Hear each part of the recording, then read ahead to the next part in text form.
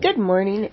Tuesday Devotionals, February 25th, 2020, is from 2 Corinthians, and we're on chapter 10, 1 through 8.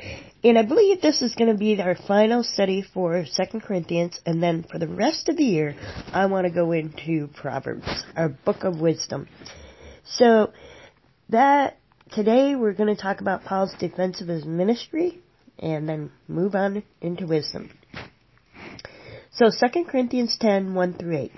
By the humility and gentleness of Christ I appeal to you, I, Paul, who am timid when face to face with you, but bold toward you when away. I beg you that when I come I may not have to be as bold as I expect to be towards some people who think that we live by the standards of this world. For though we live in the world, we do not wage war as the world does. The weapons we fight with are not the weapons of the world. On the contrary, they have divine power to demolish strongholds. We demolish arguments and every pretension that sets itself up against the knowledge of God, and we take captive every thought to make it obedient to Christ. And we will be ready to punish every act of disobedience once your obedience is complete.